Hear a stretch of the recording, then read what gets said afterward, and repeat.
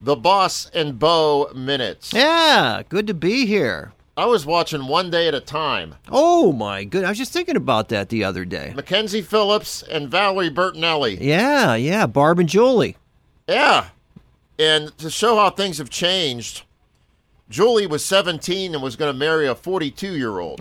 Oh, really? Yeah. Didn't Mackenzie Phillips, who plays Julie, have sex with her dad? That's exactly right. That's the claim that she made, that her father, John Phillips, was not the guy that a lot of people thought he was. Just the fact, back in the late 70s, that they were even discussing this, which they did discuss it. 25 years difference shows how times have changed. No doubt. And if you watched film, clips of shows from that era, like Sanford and Son and like All in the Family and the Jeffersons, there were themes on those shows that would never be addressed today. You know what, Bo? I just gave you a promo for Antenna TV. That's where it is. There it is. That's right.